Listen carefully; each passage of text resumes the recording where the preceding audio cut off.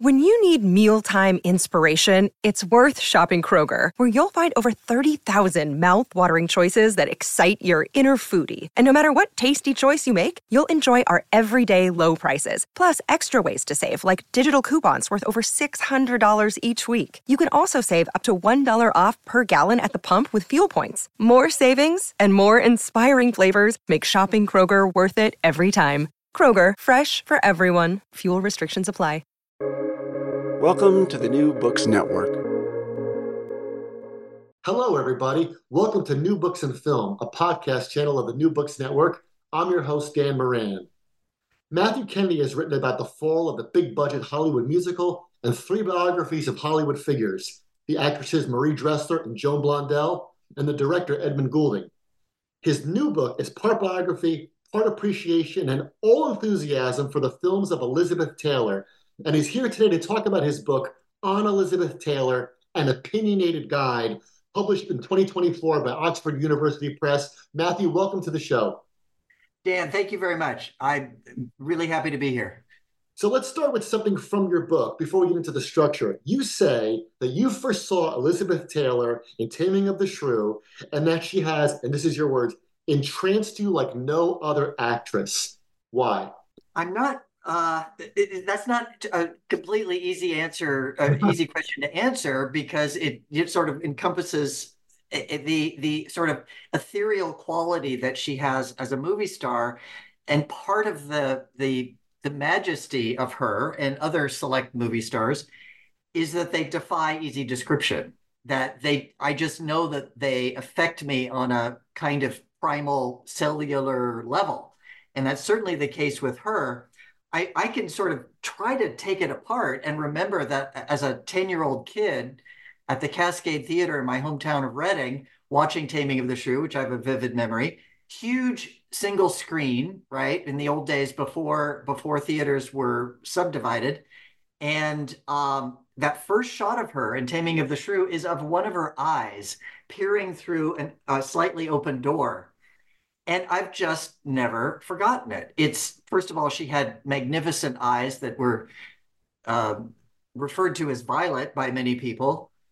Plus, just beyond that, within the show, within that film, she had a kind of energy and a kind of charisma, again, as a 10-year-old budding cineast, that I found completely enthralling. And that she's one of those people who, even on a screen as big as the one I saw as a kid,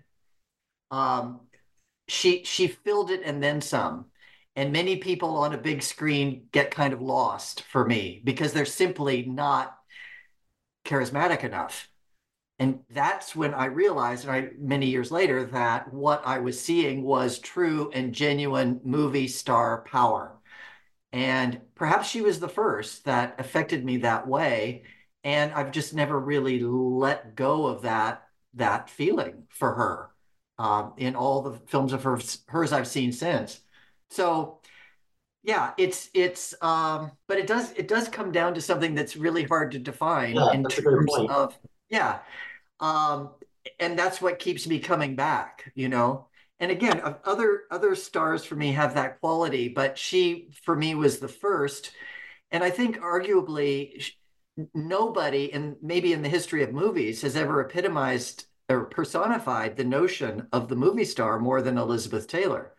That might be somewhat forgotten today, but history and a look back at film history, I think, might support that idea. So. Yeah. But that being said, the book is not just an examination of that elusive, magical quality known as movie star, the thing that we say, I know it when I see it, even if I can't, really clearly articulate what it is. But the book is also, maybe even more so, dedicated to really trying to study her as an actress. And the point being that, we think of her as this great movie star and certainly this amazing celebrity, and later on in her life a philanthropist, but she was also an artist, and she was making artistic decisions as the camera was rolling. And she had a very long career, and she was extremely knowledgeable about film technique. And all of that seems to be somewhat neglected in her legacy. And that's what I decided to focus on in the book. Yeah, that's you make so many good points there because that's one thing that occurred to me when I read it was that, the difference between some people are great movie stars, but they might not be a great actor or vice versa, right? And that we just took it for granted that she was just always around. Like she was like, she was just, who was she? She's Elizabeth Taylor. She's this bigger than life person. And you reminded me just now in your answer about in Sunset Boulevard when Gloria Swanson says, they had faces then, and that there's no one like Elizabeth Taylor now because the world is full of beautiful people, but she had this thing like you said when you first see her eye in Taming of the Shrew. That's a big moment where you even as a 10-year-old your brain is trying to figure out well what makes this person different. Yeah, yeah. So let's Well, yeah, it went straight into my whatever the cerebral term is for deep memory. yeah, that's great. So let's talk about Camille Paglia. She calls her the mythic female, and you call her, and I just love this. This is page 2 of the book. You say she was always fun. She was always fun, and I thought to myself as I read that that's a great adjective for her. So can you talk about that your word choice there? Well, Dan, thank you for lighting on such a basic word and that and getting a lot out of it. The um what I read repeatedly and what I think comes across on the screen, at least in select performances, is that she was someone who simply wanted to enjoy life. And that also meant the life of a film set. So, repeatedly from directors and co stars and crews, I heard that she was very kind, very self deprecating, very generous, and that she had an ability to diffuse tense situations. And what I thought about in terms of that is that if you're a working actor, which she also was, right, as well as a movie star, she set her alarm and she got up and she went to work for years and years and years. Um, is that this is gig employment, right? I mean, especially after the studio system, and that must cause a great deal of stress among crew, among cast. Like I don't know if I'm going to get it. I don't know if this is my last job, right? I mean, something may go wrong, and this is it, and that's going to cause some tension on the set. And Elizabeth, I think, was again, according to accounts I've read, is very, very good at minimizing that stress and allowing people to have a good time in the moment, which of course meant that they're going to work better, and it was probably for her benefit as well. And also because the size of her celebrity, especially later, well, maybe throughout her career, she knew that she had a power over people. She knew that she had an intimidation that people were gushing or tongue-tied in her presence, regularly. And she didn't necessarily like that. She was a very down-to-earth person. And so she, I think, created techniques and approaches on the set that made people at ease, despite, again, the blinding magnitude of her celebrity. Right, because you can imagine how daunting it was to show up and walk on the set and be with Elizabeth Taylor. Yeah, exactly. I mean, time and again, you're walking onto a set and like, I'm gonna share a scene with Elizabeth Taylor. Are you kidding? And she knew it was in everybody's best interest to just be, one of the gang. Right. And I read that over and over again about her. That's great. So let's get into some of her films. So she made 56 films, 10 TV movies. She was in 2 stage productions, did 12 guest spots on TV, including, of course, Maggie Simpson's voice. That's a great thing I got to explain to my kids. You know who Maggie is? Elizabeth? And, the kids are like, well, who's Elizabeth Taylor? And you're like, oh, Right, right. you got to learn. But you point out that that level of, and we mentioned this before, almost like that saturation level of celebrity is gone. And you make the point where, because when I read this, I'm like, well, what about Taylor Swift? What about people now? But you say this, and I want to get your reaction to this. You say, quote, no one will ever have such star machinery behind her again, and that film stars don't simply have the central place in society that they used to. So what was she the last of? Can you talk about that? Like, why isn't she coming back? Well, she was the last of the a great and mighty um, studio invented star. So what's remarkable about her is that she came in, she was a child in the 1940s, and that was at the height of the studio system, when you had older stars um, who were deeply attached to that form of filmmaking and so forth. She comes in as a child, but then survives the breakup of the studios into the era of independent production, and so she had this association with classic filmmaking, and yet was younger than a lot of the certainly younger than the Gables and the Garbos and so forth by a long shot. But the marketing that went into creating her stardom was enormous and actually rather centrally located, if you will, because it came from MGM.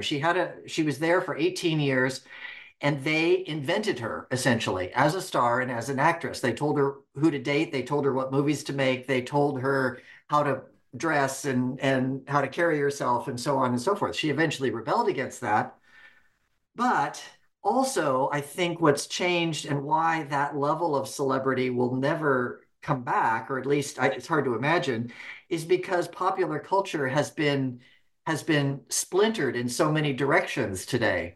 So in the old days, in the days of Elizabeth Taylor, you went to the movies. You didn't see them on TV. You certainly didn't see them on your phone. You went to a big theater and you saw them. And there's this larger than life mythic creature up there. And then you enjoyed it. And so you saw the next one and the next one and the next one.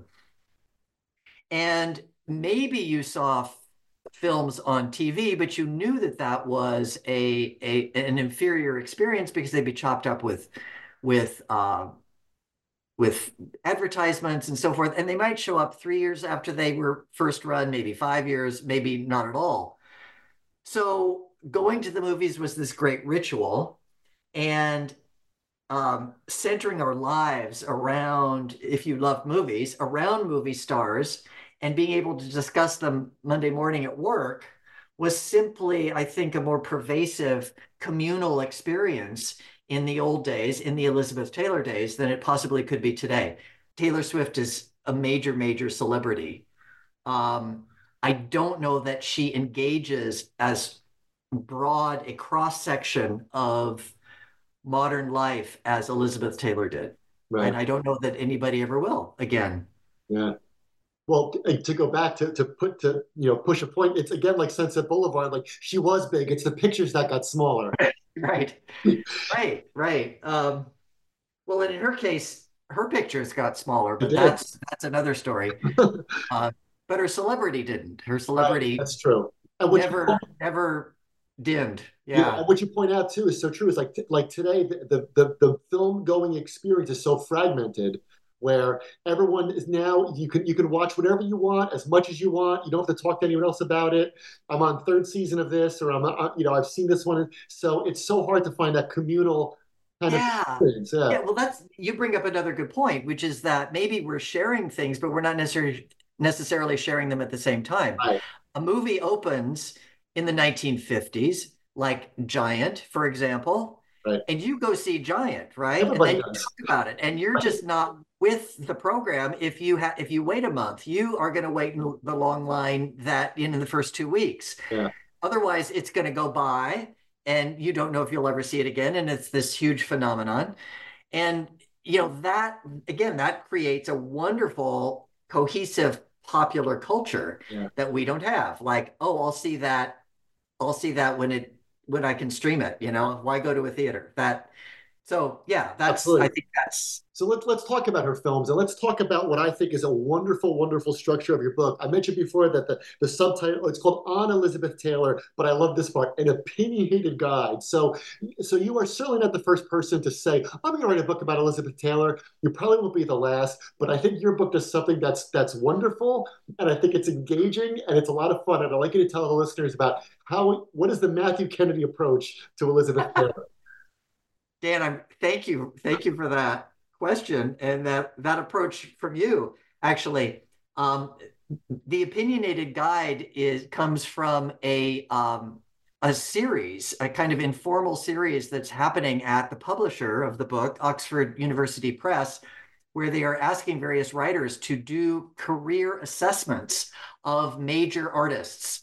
Um, the first one was Stephen Sondheim, by Ethan Morden, and then he did one on Barbara Streisand, and there haven't been many yet. So I was approached to do this on Elizabeth Taylor or on a movie star, and I thought it was my idea to do Elizabeth Taylor, but the format of the book, it was indeed so much fun to write because I simply took all of her films and wrote individual essays on each one of them. So I was freed from the burden as a somebody who's done biography of a book length flow between chapters. It was more like here, she did The Last Time I Saw Paris. She did National Velvet. If they're separate essays, if you read them one after the other chronologically, there will be a flow of sorts, but it's a professional flow, right? It's she went from this movie to that movie to that movie. You can get a sense of her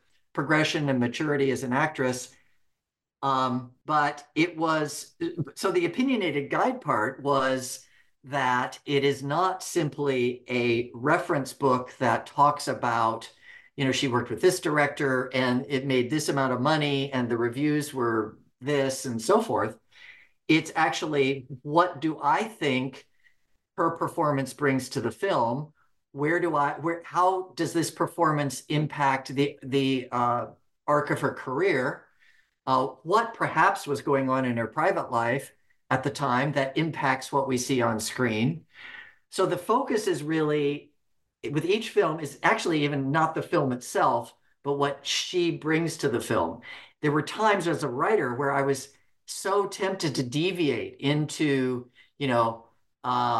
well, the director was having a nervous breakdown, or the studio was running out of money or whatever. And I said, I had to keep myself on track and say, Matt, it's about Elizabeth. It's about her performance. It is about what she brings to the screen. Everything else is secondary. And that, I hope, brings a somewhat fresh perspective to her and her films, given that, as you alluded to, Dan, there are already quite a few books on Elizabeth Taylor, right? So the challenge at the onset was, how do I make this different? How can I approach her very larger than life legacy in a fresh way? Yeah. Well, before you said that she was fun, and your book, the fun of your book is, of course, is that this is how I imagine every human is going to read this book. You go to your favorite movies by her. Okay, let's see what he said about this movie. Okay, oh yeah, let's see he's in that movie. And then you see other ones, you're like, oh, I forgot she was in that. And then you see other movies where you're like, I didn't even know about this movie. Like, so that's what the fun is. That it's like the flipping around part makes it fun to go through. Well, I certainly hope that's the effect. I Yeah, mean, that anybody who loves her, maybe even loves classic Hollywood, yeah. will have it on their shelf and say, "Oh, that's an Elizabeth Taylor movie." Well, yeah, exactly. What does Kennedy have to say? And also, I kind of expect that there's going to be a kind of a conversation going on, because the fact that it's an opinionated guide makes it singular. It's like, I fully expect that people are going to read this and go, he liked that performance, or he liked that movie, or, oh wow, I thought that was a great movie and he's just kind of lukewarm. Or I do try to make a distinction, of Yeah. course, between the film and her in it. Mhm. And often there is a disjuncture there between, you know, I'm thinking she's bringing a lot to a movie that isn't really supporting her very well, it is also very often the case. So I try to make that distinction, but I fully expect that, and I even welcome it. I mean, that's the point. We all have opinions, right? I just have amazing this amazing privilege to be able to publish mine. That's great. That's great. That's Yeah, the dream job of the 10-year-old who saw Taming of the Shrew is for you to watch all these absolutely, movies and just spout off on them and give your opinions. Sold. exactly. Well, I sometimes pinch myself and say, I can't believe my 10-year-old self can't believe can hardly believe I've actually done this, right? Like, Yeah. So before we get into some of the actual movies, I just want to ask you another overall question before we dive in a little more deeply. Was you said before, that she wanted to set people at ease. She knew what it was like. You'd had to be on the set with Elizabeth Taylor. You do talk in many of your entries about, the directors she worked with and her co-stars and things. And one question I just wanted to get from you was, of all the directors with whom she worked, like Who do you think she enjoyed working with the most, or who do you think she respected the most? Well, I would say there were directors she enjoyed and there were directors she respected, and they didn't necessarily intersect. Right. I think in many cases they did, but in others they didn't. What who immediately comes to mind in terms of directors she respected but didn't necessarily like would be George Stevens, Mm, who directed her in A Place in the Sun and Giant, yeah, and later on a film called The Only Game in Town. But he was, by her account, rather tyrannical on the set, especially of Giant, less so with A Place in the Sun. And it sounds like she was often somewhat traumatized in the age when directors, patriarchal directors, could do that as a way of, without being called out, as a way of getting the performances they wanted. And so she did speak very well of him as a director in the ensuing years. Uh, and the evidence of his effectiveness is right there in both of those films, in her performances. But he doesn't sound like he's a very nice guy. Let's put it that way. Especially on Giant, he did stuff that sounds downright mean. Um, and then there were directors that were just so creative for her and so enlivening, and that they just clicked so well that they had both a great time and the results were great. And the ultimate example of that, I would say, is with Mike Nichols on Who's Afraid of Virginia Woolf. That was the only time the two of them worked together. And what's miraculous is there's so many points of that film that are simply miraculous in terms of how well it turned out. And one of them, one of the key ones, is that it was Nichols' film debut as a director. He had great achievement as a stage director, but as there are other examples in her career where we can say stage directing and film directing are really very different. And if you have an affinity for one, it does not necessarily mean you have an affinity for the other. But she took a huge risk in insisting that, and she was powerful enough at that point to insist that Nichols be the director of that film. And they absolutely got along so well. I mean, there was a lot of in the descriptions of the set, it sounds tremendously creative, and that Nichols would bring all sorts of inventive things to the set to help all of the four actors create these characters and embody them and live them thoroughly, yeah, which is, again, the results we see on the screen. yeah. Hey, it's Kaylee Cuoco for Priceline. Ready to go to your happy place for a happy price? Well, why didn't you say so? Just download the Priceline app right now and save up to 60% on hotels. So whether it's Cousin Kevin's Kazoo Concert in Kansas City, go Kevin, or Becky's Bachelorette Bash in Bermuda, you never have to miss a trip ever again. So download the Priceline app today. Your savings are waiting. Go to your happy place for a happy price. Go to your happy price, Priceline. You talk about the set decoration of Who's Afraid of Virginia Woolf, about what George and Martha's house looked like, and all the bric-a-brac and all the things that Mike Nichols put on there to let them inhabit this world. Yes, and it's such an atypical set, in that oftentimes art direction it seems kind of elementary. It's like it's signaling something like, oh, they're middle class, or they're rich, or they're struggling, or whatever. With Virginia Woolf, it's like, well, they're intellectual and they're pack rats and they're everything. I believe practically every piece of ephemera in that house has some meaning to them in the history of their marriage. I mean, that's brilliant art direction. And it also had the effect of exciting the actors and helping them create an interior life for the characters. Yeah, I just rewatched on the front of your book. I rewatched Father the Bride, and when you talk about the art direction, when Spencer Tracy goes in his house for the first time, you're like, got it, I understand, Yeah, exactly. got it done. Everything is there, but Who's Afraid of Virginia Woolf is so different. Yeah, exactly. So let's dive into some of the films, and let's get the Matt Kennedy hot take. the opinionated guides on some of these films, and I'll just say the title, and you give the listeners, what you want them to think about that title. So let's start with Cat on a Hot Tin Roof. Well, okay, my opinionated guide. And please, I'm not. I don't want to be followed like like gospel. Um, it's my second favorite Elizabeth Taylor performance after Virginia Woolf, and what they have in common, I think, is her phenomenal commitment to the role and the embodiment of the character she's playing, so that it comes down to my how believable I how believable she is as that person. Am I drawn into the world of Maggie the cat largely by the power of that performance? Obviously, there's a lot of interesting, great stuff going on around her, but she has a lot of heavy lifting in that film because of the censorship around it, specifically in the character that Paul Newman plays, who is her husband in the film. But what I love about that performance is her physicality. So she, just in the act of walking across the screen, walking across the set, I'm saying, now there goes a movie star.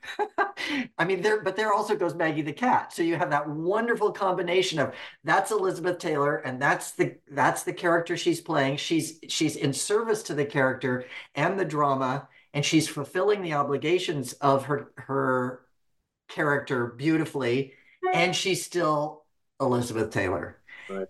And the physicality of the role is such, that she is a woman who is deeply frustrated at the lack of interest that her husband has developed for her sexually. And in a kind of method actor approach, and she wasn't a method actor, she's thinking, the character Maggie the cat has a motivation, right? That's often key to many method performances. I'm motivated to want to achieve this in this scene. How do I go about doing it? With Maggie the cat, what makes her motivation so delicious is that it's sex. She really, really wants to have an erotic life with her husband again. And how Taylor does that with her body, with her voice, with her face is so mesmerizing to me and so convincing. And she is aided. I mentioned this in the essay. She has 3 costumes in Cat on a Hot Tin Roof, and each one has a different relationship to her physicality. One is more restrictive and what you wear in public. Another one is her slip that she's only going to show in the presence of her husband. And then another is this chiffon flowing gown for the finish of the film, when her character actually experiences a kind of liberation and a kind of triumph.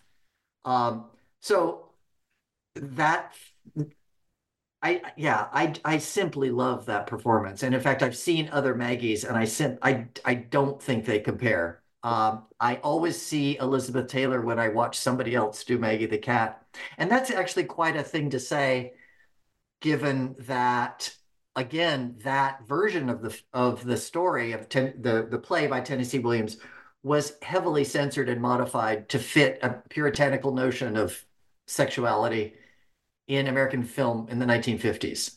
Right. She overcomes. Yeah, she sure does. Yeah. Absolutely. Let's move on to Giant. Now, you begin the entry on Giant with this question: how many ways do I love Giant? So, what do you love about Giant? Well, in that line, I realize I'm really delighted at the things you tease out of the book. Like I thought that line, and I thought, do I even want to keep that line? It sounds like such a little fanboy. And then I just decided I just keep it. It's just fine. And I do feel very strongly about that film and that performance.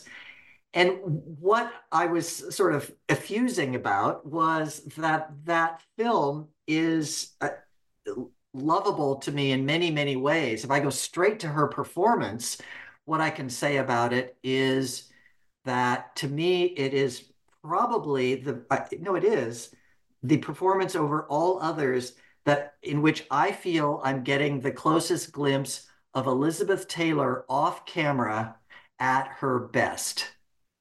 And I say that because of the character she plays, Leslie Benedict, is she's complex and she has blind spots and flaws, but she's ultimately a highly virtuous, moral person who has no patience and no tolerance for intolerance, for racism, for sexism, for classism, and um, in her way, in her subtle and yet powerful way, that character alters this huge huge, rich, influential Texas family, and by extension, all of Texas, and maybe even all of America.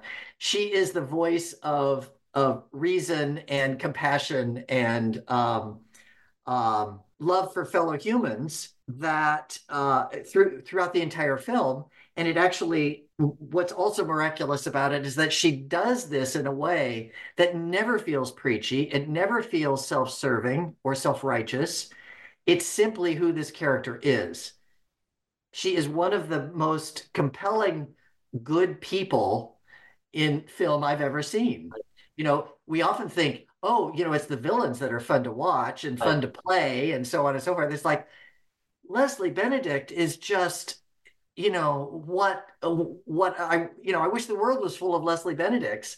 And I don't find her cloying or overly sentimental or anything else. She's just a fabulous human being.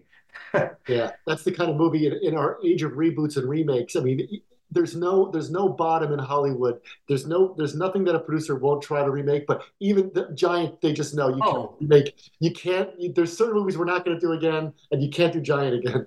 I've never heard anybody even That's, whisper the idea. right. It is pretty hard to imagine. Yeah. Yeah.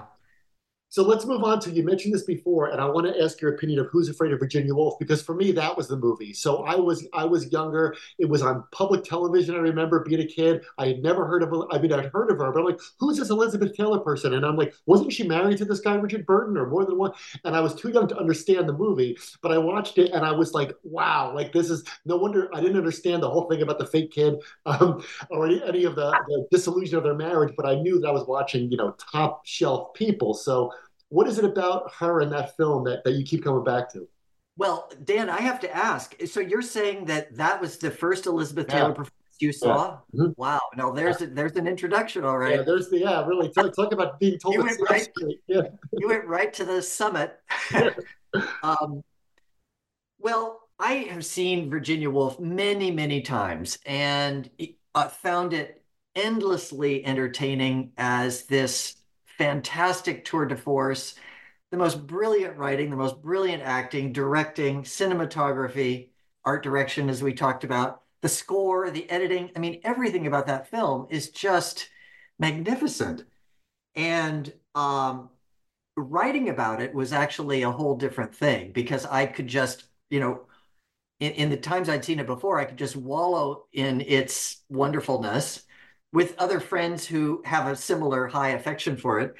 And then, so to actually write about it was something of a challenge because I realized, like, oh, you know, here I am gushing about its many virtues, but really it's a very, very disturbing story, right? I mean, this marriage is, on the surface at least, incredibly destructive and corrosive and so forth. And I'm just like bubbling along about, oh, isn't this is a great movie? And I need to realize that its impact could be very different for people who are, seeing it for the first time.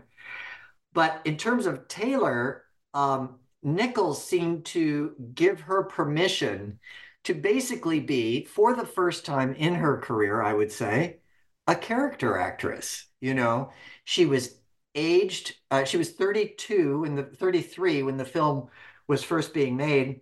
She played somebody probably in her mid 50s, alcoholic, deeply embittered, in a long-term marriage, which Taylor had not experienced at that point in her life. Uh, and she'd only been married to Burton for about a year when they made that film. And Nichols, through again the brilliance of the script and the direction and her co-stars, she lowered her voice. she wore this is unflattering, outfits. She changed her walk. She lowered her center of gravity. And she writes about the sort of creative liberation that she experienced with Virginia Woolf and how she didn't feel that she was Martha, but that as a she didn't draw necessarily on a lot from herself to be Martha, but that she somehow found this character through all of these means and lived it. So to watch her in this film is to watch her transform into something else, maybe more spectacularly than she ever did before or since. Um, and the other thing about Virginia Woolf is how funny it is and how much humor she brings to it. It's humor with pain to it, with enormous pain. But and the other thing is that the layers in that film and that she brings out, they appear, George and Martha appear to absolutely loathe each other, and that the best thing they could possibly do is to end this marriage and go their separate ways. But again, through the brilliance of the writing and the playing, we learn that it's a strange and twisted way of actually demonstrating that they can't live without each other. This is a deep and abiding love that they share, but my goodness, what a strange way to express it, you know? And again, the brilliance of it is that at its drawing back as far as we can, I'm saying, is, is this a statement on marriage in general? Is it that broad that we can say George and Martha have achieved something extremely rare that we might even want to emulate on some level? Or is it just an exercise in marital sadomasochism? Yeah. It's such a piece to ponder, Yeah. you know. It's such a train wreck, but you can't stop looking at it. I mean, that's Yeah, great. yeah, Great. and yeah. So let's go to another train wreck, not a film, but so to speak. But I have to ask about this. Was the first entry I read in your book. So when I got the book, I said I looked at the introduction and I said, all right, let me start going through these movies. And the first one I read was Cleopatra, and I wanted to read Ah, that one because I'm a great admirer of Joe Mankiewicz. I've read about him a lot, and your essay on Cleopatra mirrored my experience exactly. And I know this interview is about you, but I watched it. I kept waiting for it to get unbelievably terrible because all I had heard my whole life was that Herman Mankiewicz wrote the greatest movie ever made, Citizen Kane, and that Joe Mankiewicz made the worst movie ever made, his little brother, was Cleopatra. And I love your line. Here's another line I loved in your book. You say it's more about Hollywood than Egypt. So talk about Cleopatra because, like you, I do not find this movie to be a disaster at all. well, Dan, I hope that you and I are kind of on the cutting edge, if you will. That's being flattering. Of a reassessment of this film because there are others. We're not the only ones. There are others who have discovered that, hey, wait a minute, it's now a 60-year-old film, but that it's what's all the fuss about how terrible this film was, right? And what a train wreck, what a disaster. The script by a Mankiewicz, no less, is very witty, very has a kind of old Hollywood zing to it, and also brings out the drama and the psychology of the three main characters, Mark Antony, Caesar, and Cleopatra. Um, but I think the film was so scandalous and so noteworthy in its day in terms of the budget out of hand, the affair that Taylor and Burton had on the set, and how that went public in a very gaudy way. Um, the fact that it was the most expensive film ever made. I mean, all of this seemed to eclipse any kind of reasonable critical judgment of the film.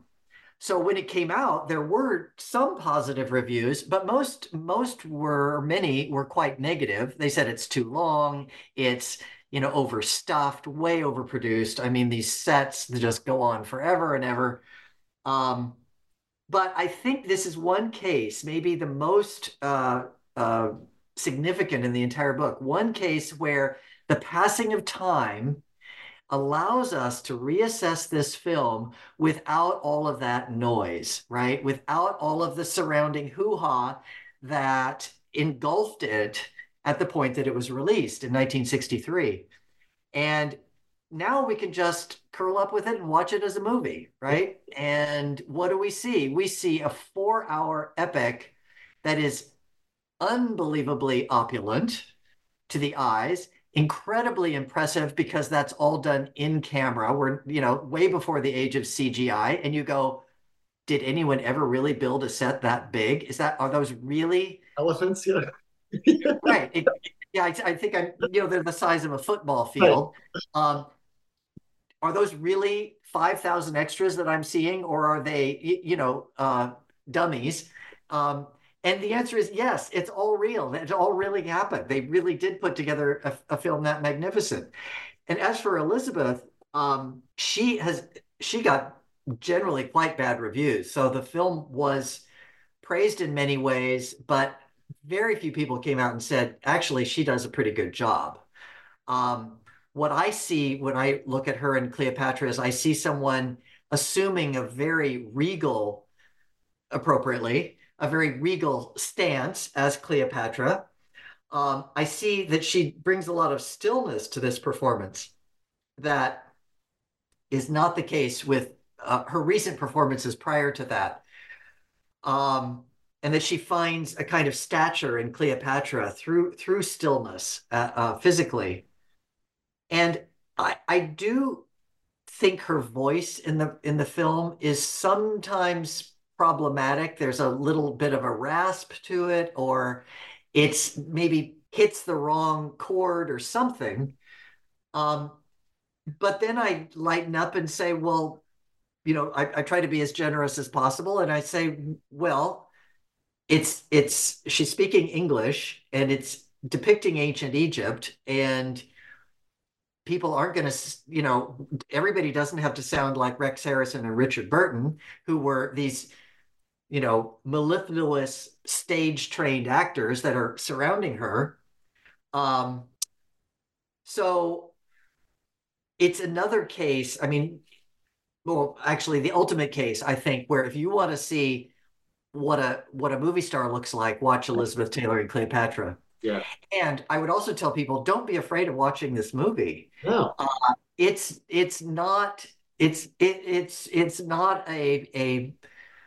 it's worthwhile. I'll And put you it point that. out that it did make money. It did not end the red Yes, practically. and now that's when I say, we're on the cutting edge, I think, of trying to put to rest the notion that it's either a bad movie and that it also lost money. It actually made money. It just took a very long time to make money because it was so darn expensive. Right. But adjusted for inflation, it is currently the 46th highest box office in film history, which maybe doesn't sound very impressive, but if you think about how many films are out there in the world, 46th is actually extremely impressive. Pretty good. That's pretty good. Yeah. Yeah. So before we get to her later career, last individual movie I want to ask you about, and this is kind of timely. I just happened to read in the New York Times a week ago, David Mamet, the screenwriter and director, he was asked, he has a new book about Hollywood, and they asked him, what is the great American movies? And he said, the great American movie is A Place in the Sun. So it's kind of funny. He said that, and then I'm like, oh, I knew I was going to talk to you. So let's talk about that. A Place in the Sun. Yes, A Place in the Sun. That was directed by George Stevens. It was their first collaboration, the second being Giant. And the thing, again, I'm always refracting this through her, right? One of the things that I would start with A Place in the Sun that is so astonishing is that when she made that film, she was 17. Now, if you see that film and didn't know that, I mean, when I saw it, I've seen it many times before writing about it, I would have guessed maybe 23. In the way she conducts herself, but also the way she, also the demands of the character. Right. And so it's based on an American Tragedy by Theodore Dreiser, and is essentially a love triangle. And Taylor plays a rich, pampered socialite who falls in love with a somewhat mysterious drifter played by Montgomery Clift, who's also the nephew of a very wealthy man who owns the Eastman, I think it's swimwear company. But what she brings to the film is an absolute ardor for the Montgomery Clift character that is deeply moving and deeply convincing. And the significance again of this film is that she was being very definitely groomed for adult roles at MGM, but they were not very good properties. I mean, things like The Last Hangover and Conspirator and other films that she made immediately before A Place in the Sun, she was called upon to play grown-up emotions, but again, not very good stuff. With A Place in the Sun, she has this fantastic screenplay. She has this fantastic director. Montgomery Clift was a brilliant stage actor who had made a major impression on screen by the time they came together. And so I give a lot of credit to Clift and to Stevens for helping pull out of Elizabeth what she was capable of. And I don't want to give them so much credit that, to say that it's a Pygmalion type of relationship where they sculpted her into this great screen presence. All the work in the world on their part wouldn't have done a thing if she couldn't have done it herself. But it's a very significant film in her career that helped people stand up and take notice and say, this beautiful, this unearthly beautiful screen actress or screen star personality is it. She's going to go the distance. she's a major star, and we now have the proof. And she's on to an indefinite adult career. Right. It's a beautiful film in that it's like Virginia Woolf. So many departments that go into making a film were at the top of their game. Everything aligned. All the planets aligned when that film. Yeah, exactly. All the planets aligned. Absolutely. So those films I asked you about are ones that anybody would look. Anybody that comes to this book is going to look up A Place in the Sun and Ken on High to the Roof. But I want to ask you, so you had to be a completist to do this, right? What's a film that you watched for the sake of the book, or just to say that I've seen them all, that kind of surprised you, and you're like, well, I never thought that would be as good or as bad or as interesting. Well, I think that the biggest surprise for me was a film called, and this is, I hope that for people who love Elizabeth Taylor, this will be part of the fun of the book. As you pointed out, that apart from the classics, she did a lot of obscure stuff. And it's maybe obscure for a reason, like it's not very good or whatever. But there's a lot of worthwhile stuff to explore that's lesser known in her career. And the film that really shocked me the most upon re-examination is called The Driver's Seat. And it comes out from 1974.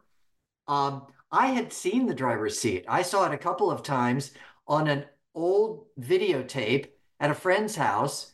And that is no way to see that movie. I'm here to tell you. It was, sort of washed out and the effect was blunted in that respect.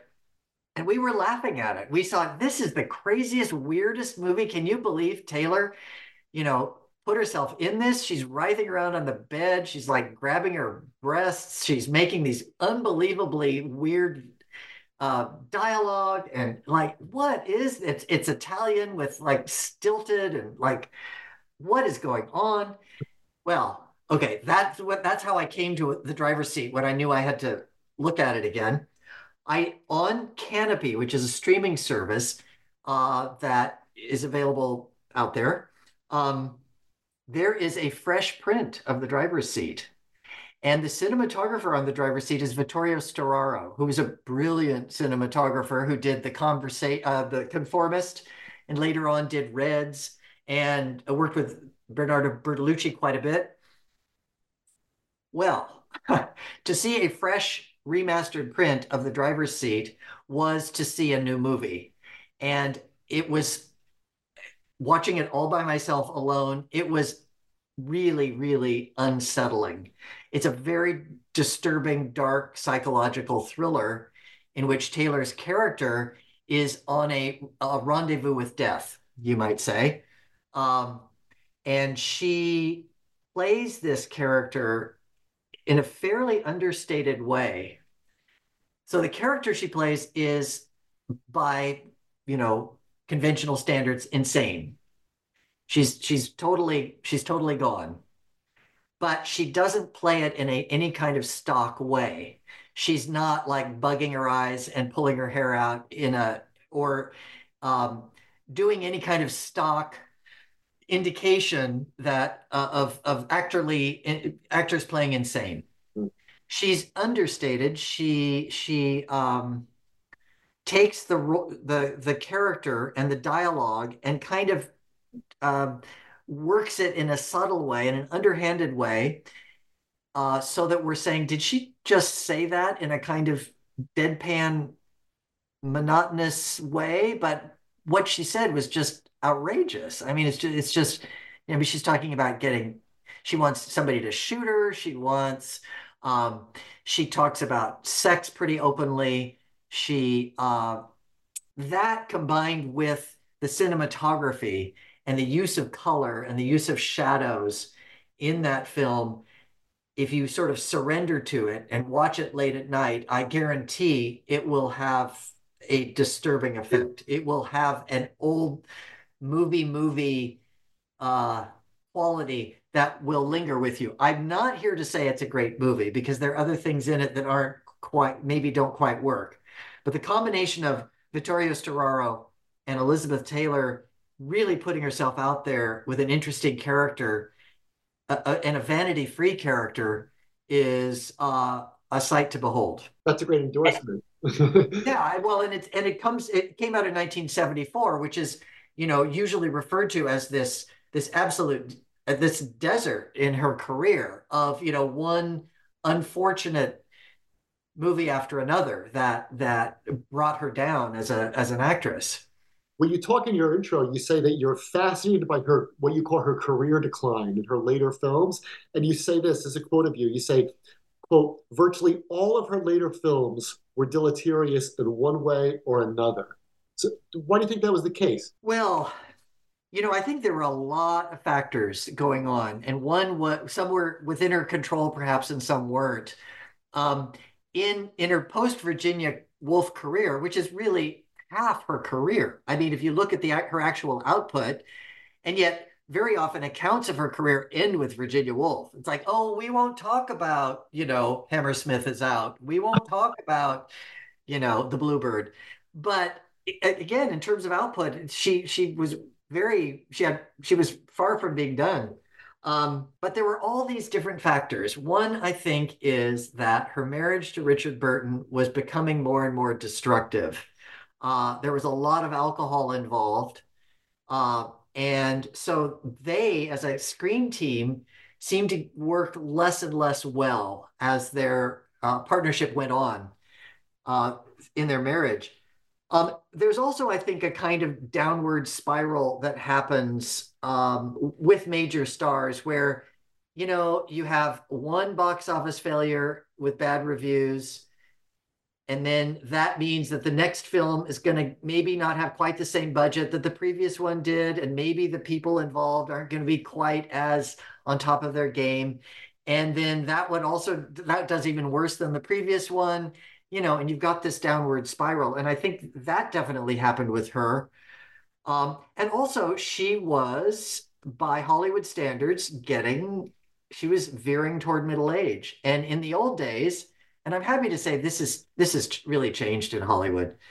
You know, an actress might be done with major stardom, with leading roles, by the time she's 40. And Taylor turned 40 in 1972, which is right when her career was struggling.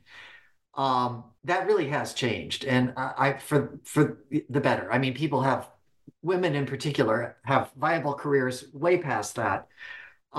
What Taylor did was choose to maintain her leading lady status as a star, but that meant that as opposed to, so, well, that meant that the films themselves got lower in budget and quality and ambition. But another option for her that she didn't take was, I'm going to start playing people's mothers in high budget films, right? She chose to remain a star, while, as you know, to quote Norma Desmond, the pictures got small. I mean, it really Right. was the case for her. And but I found tremendous riches in seeing some of these later films where clearly the material to her surrounding her wasn't so wonderful, but I can see her doing what she could with it Yeah. and bringing her magnetism to it, and walking away looking pretty good if the rest of the film didn't. Yeah, Let's put you it. point out, like in your essay about Night Watch, I think it is. You say, like, she never phoned it in. She always delivered. Yeah. Yeah, Night Watch is, I'd say, kind of a mediocre thriller, right. horror movie. It does pick up toward the end, but she brings home a nice, meaty, satisfying, old-fashioned movie star performance. Yeah. Yeah. So you talk about also at the end of the book, in addition to the 56 films, you talk about some theatrical performances she did. I love the stage reading with her and Richard Burton. I had no idea that Yeah. existed. Right, that was really cool. But what were some of the interesting post film, if you will, like appearances or things that you discovered about her that you would tell people to try to find a recording of, if there is one, or read about? Well, she had. I hesitate to even call it a theatrical career, but she did do stage appearances sporadically. Yeah. And so the biggie would be The Little Foxes in 1981.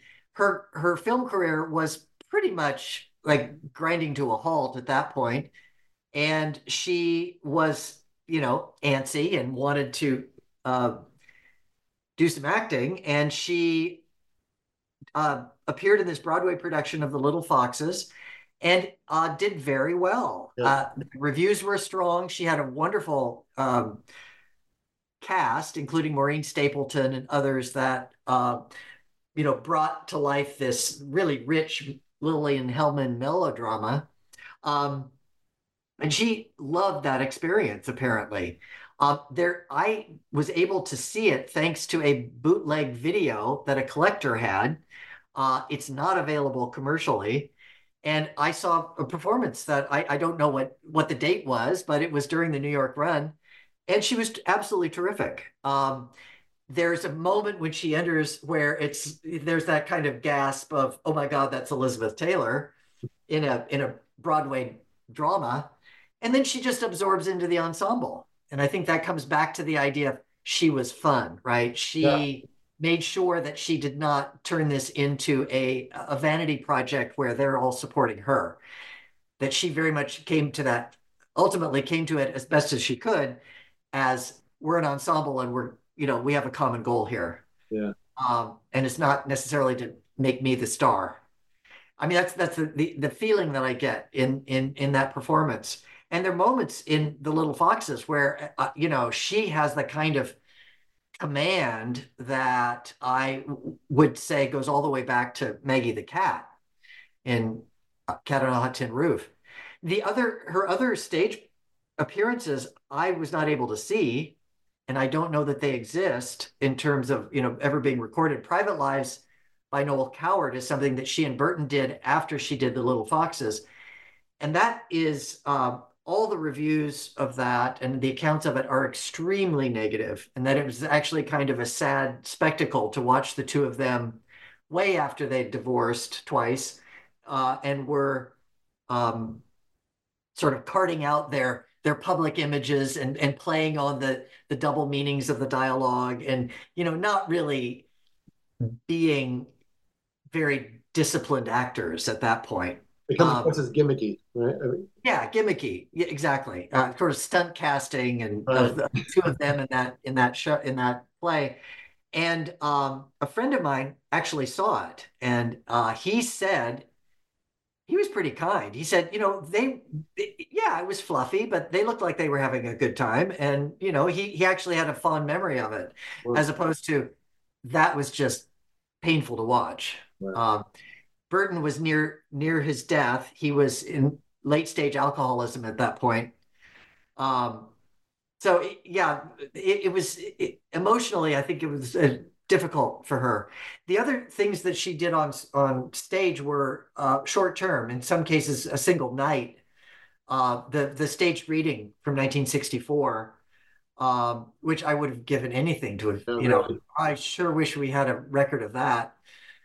But she also did a stage reading of Love Letters at the very, very end of her career, her last professional appearance in 2007 with James Earl Jones. And by all accounts, she was fantastic. And it wasn't just because you're Elizabeth Taylor. Right. Yeah. Yeah. I know. It's like everything is recorded now, and you're like, nobody hit record on this. Nobody thought this Yeah. was a good idea. Well, it maybe, Right. but maybe my book will bring out That's some, right. some other bootleg copies. I sure hope so.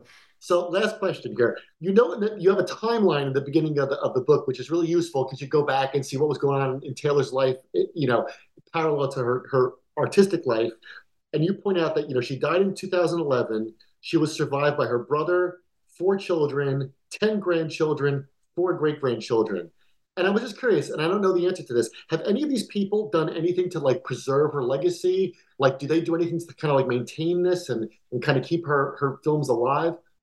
Absolutely. The in her lifetime, she founded the Elizabeth Taylor AIDS Foundation, uh, and which is most people probably know of, and she co-founded Foundation for AIDS Research, aka AMFAR, uh, with the goal of raising money for people with AIDS in service to research and education, care, etc.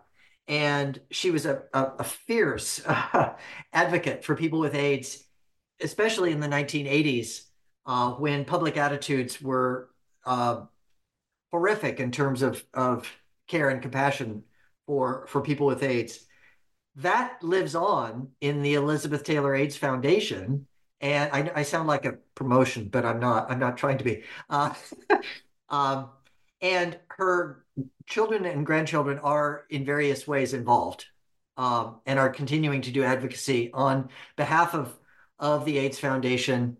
And if you visit the what's called the House of Taylor, which is a sort of umbrella term for her line of fragrances as well as jewelry, which she also developed as a businesswoman beginning in the 1980s, in which that money went into AIDS work.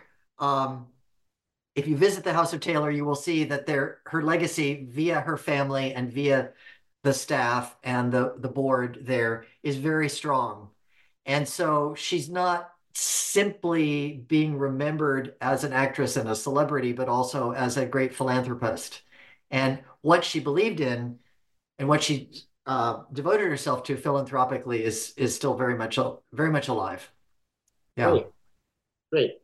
On Elizabeth Taylor, an opinionated guide. It's available everywhere. And if you love the films of Elizabeth Taylor, or like we said, classic Hollywood, you do not want to miss this. It's published by Oxford University Press. You can get it wherever you find books. There's a link to it on our New Books Network website. Matthew Kennedy, thank you so much for being on the show. Dan, thank you. This has been great fun. I will tell you just if I may, as a part in parting, this is the book is actually we're speaking in January of 2024. The book is due out in April, but it's available to pre-order now. And this is my very first interview about the book. So I want to thank you for I hope starting the ball rolling. Sure, sure. Getting the, yeah. Your enthusiasm comes through in the interview, but also for all the listeners out there, it really comes through on the page. I mean, this is a movie that you drink coffee as you read it, and you laugh at certain lines, and then you're like, "What's he going to say about the next thing?" That's what I mean. It was like listening to a fan, but not a fanboy, go on about somebody who he's admired for a long time. So well done. Thank you so much. I really appreciate that feedback very much.